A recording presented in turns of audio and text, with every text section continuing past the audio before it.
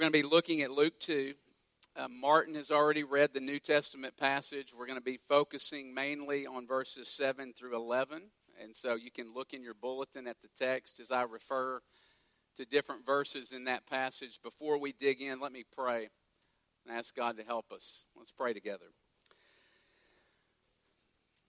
Father, Christmas is indeed wonderful in so many ways. It's a time for us to gather with family and with friends. It's a time of celebration and parties and good food and decoration and gifts. But at the same time, it's also a time of loneliness for lots of us. It's a time where we are reminded of loss. We're reminded of the brokenness that exists within our own families and within our own relationships. Others maybe love Christmas but hate the meaning of Christmas. Meaning people find it hard to believe that God would take on flesh and come into the world. So wherever we find ourselves this evening, Spirit, would you come and minister to each one of us through your word? We need help. We're so familiar with the Christmas story. Help us to see the wonder and the amazement and the beauty of the Christmas story tonight. We desperately need it. In Jesus' name, amen. This is perhaps the most famous story in the Bible. It's being read right now at this moment, this evening, in churches all around the world. And I wish so badly that we could hear this for the first time, because we are so familiar with this passage that we have lots and lots to overcome this evening. And I pray by the Holy Spirit that He would help us to overcome this familiar passage and our familiarity with it, and help us to see the glory that is in this passage. Very clearly, very obviously, this passage centers on the birth of Jesus. That's what we are celebrating at Christmas. We celebrate the birth of Jesus, a God becoming man, coming into the world in the person of Christ. This evening, I want us to look at three things very briefly about the birth of Jesus. Number one, why does Christmas bring fear to these angels in this story? Secondly, what is the good news of Christmas? And thirdly, who is Christmas for?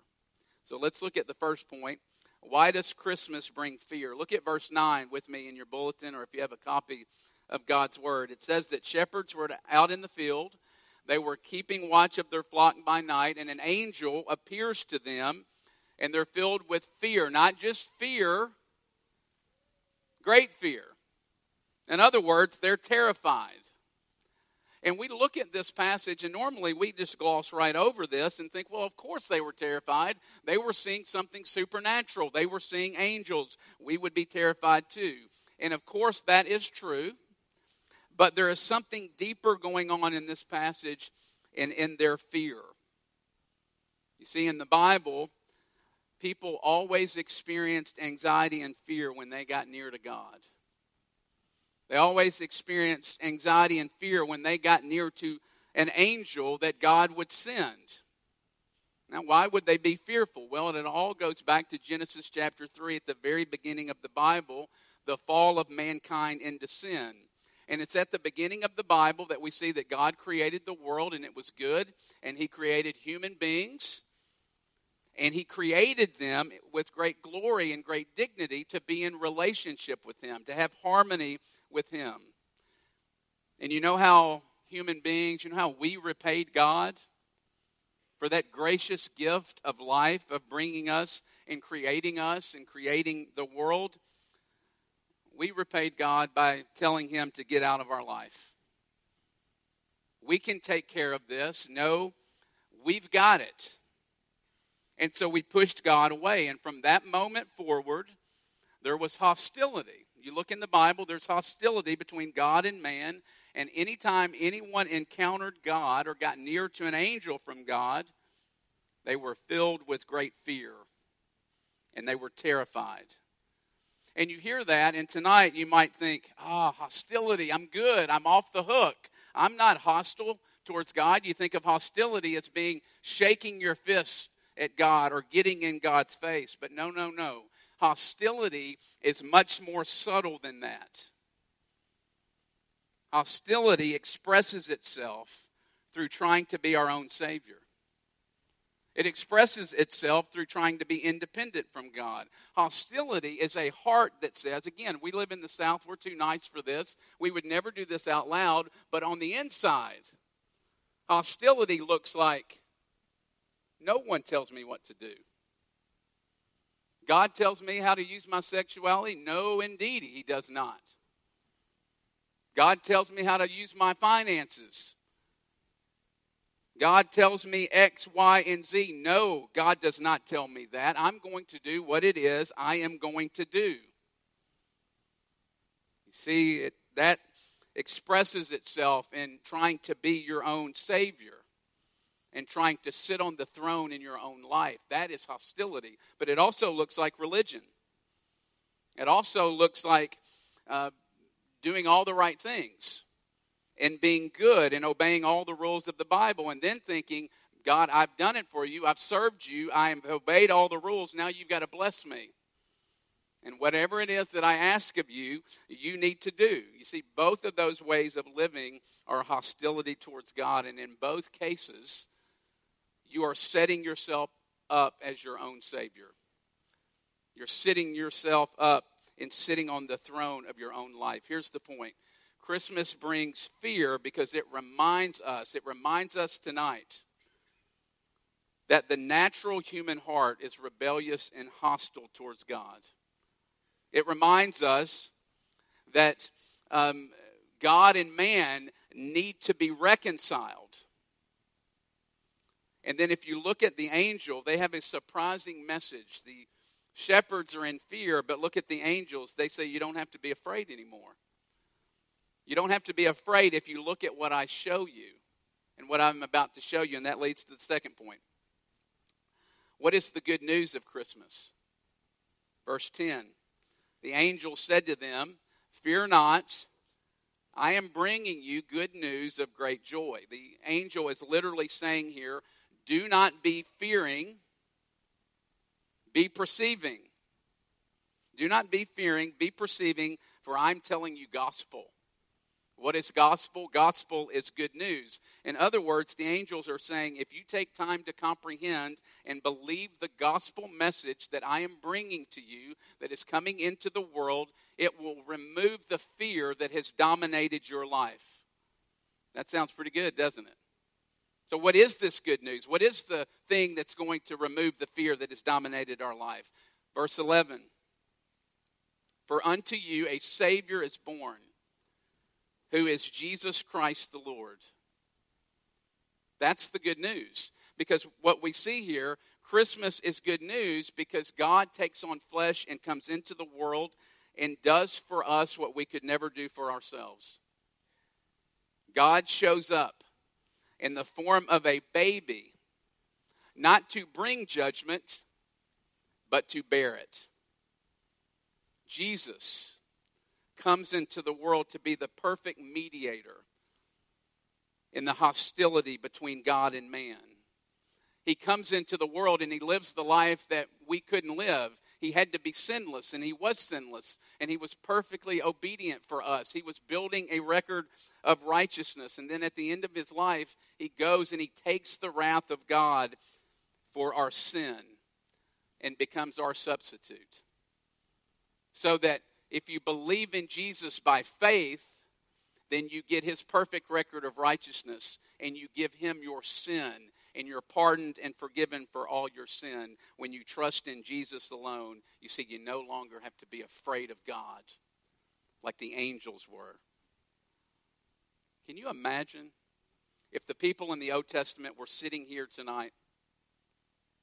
I mean, think about that. Can you imagine if Moses were sitting here and he were to hear that God showed up into the world in the form of a baby and not a pillar of fire? And that if you trust in this baby Jesus, that you can actually meet God and know him personally. And you don't have to be terrified and full of fear. they most certainly would have said this: where's all your joy? Where is your joy? Where is your wonder? Jesus has come into the world. God has come into the world. And now you can know him personally without fear. Verse 10 again. Good news of great joy. Why is Christmas a reason for great joy? Well, we've hit at that, but there's other things we could say. And one of the other things we could say is it brings great joy because it means that you can stop trying to earn God's favor. Christmas means that you can stop trying to earn God's love. Several years ago, there was a middle school principal, and he made national news for posting the F list outside of his office. The names, and beside each name outside of his office was an F alongside each name. And if you were on the F list, you were not allowed to go to the upcoming middle school dance. Friends, that's what most people, lots of people, perhaps you this evening, think that Christianity is.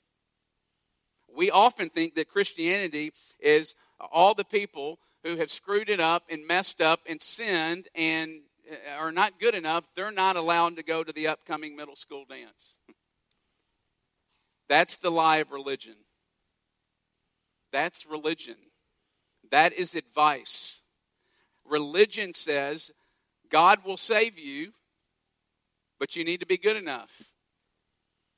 God will save you, but get your act together. You need to talk a certain way. You need to dress a certain way. And when you get to be good enough, you can come and hang out with the rest of us good people. That's not Christianity. Christianity is the complete opposite. Remember, Christianity's news. It's news, not advice. It's news about what someone has done for you. Christianity says that you'll never be good enough.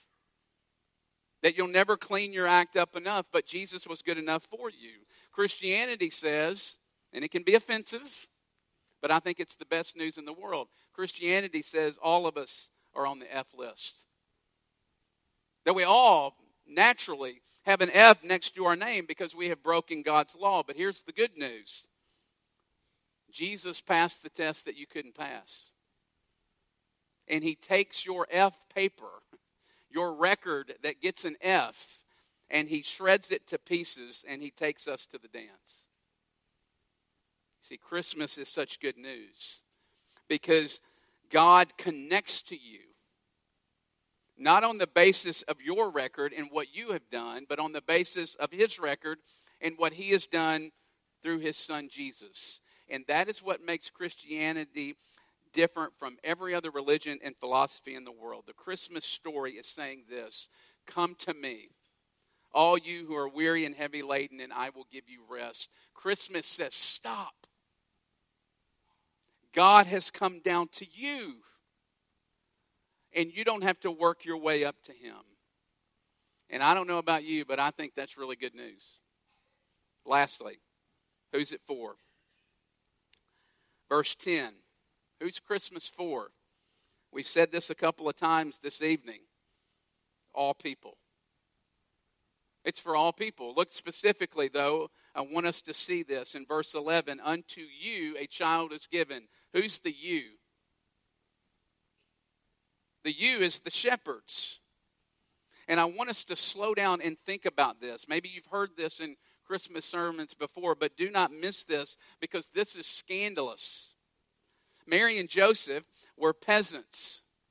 They were in a very low class, but the shepherds were even below them. And with the exception of lepers, shepherds were in the lowest class of men in Israel. Because of their jobs, they could not go into the temple because they were considered unclean. They were so low that they couldn't give a credible testimony in court. They were the lowest of the low. And can you imagine God coming to the angels and saying, I want you to go to the shepherds and I want you to announce that Jesus, that I'm coming into the world through this child named Jesus. Can you imagine the angels in that moment? Come again? What did you just say? You've got to be kidding me. I mean, Surely I'm going to the execs in New York City with this news. Not to these lowly shepherds. No, you see, don't miss the fact that the news came to the shepherds first, to a group of people who couldn't even pretend to earn it, who couldn't even pretend to have their act together. Do not miss that. Look at verse 7. It continues. Look at where this Savior, Jesus, can be found. In Bethlehem, in a manger. We've been talking about this the last couple of weeks at our church on Sunday mornings, but we have cleaned up the Christmas story, haven't we?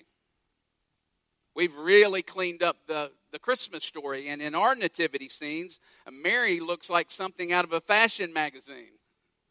Joseph has this neatly trimmed and perfectly trimmed beard, and Jesus is in a very nice and perfectly sized manger.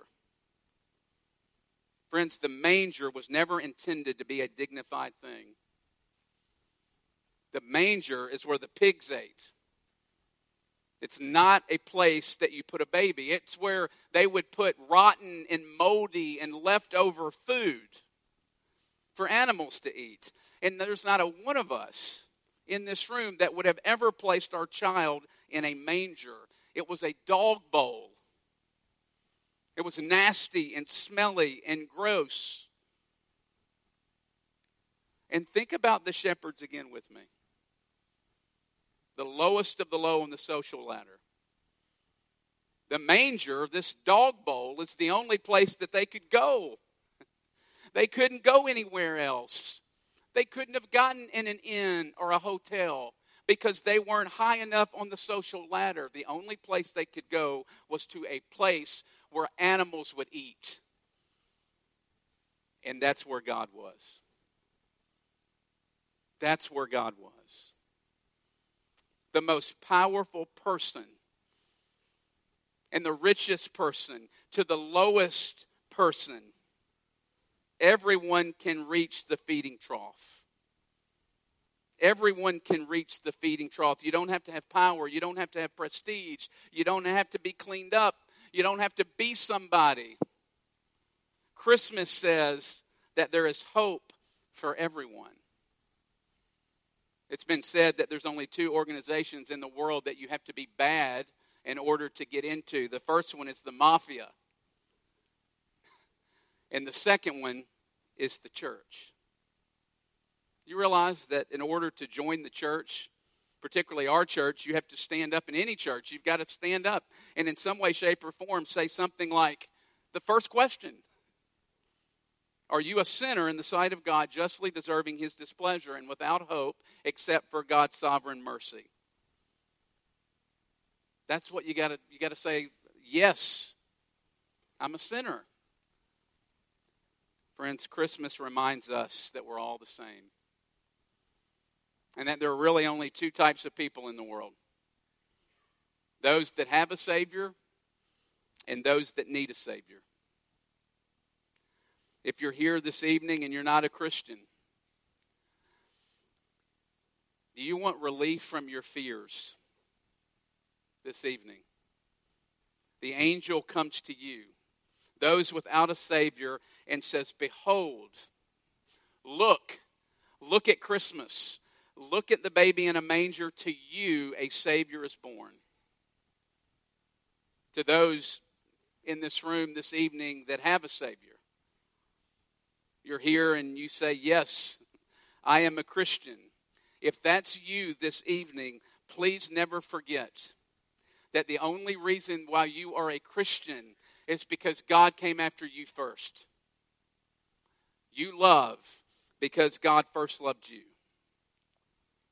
It's because God willingly, Jesus willingly took on flesh and came into the world and made His home and moved into our neighborhood and became poor and dejected and became a failure like us.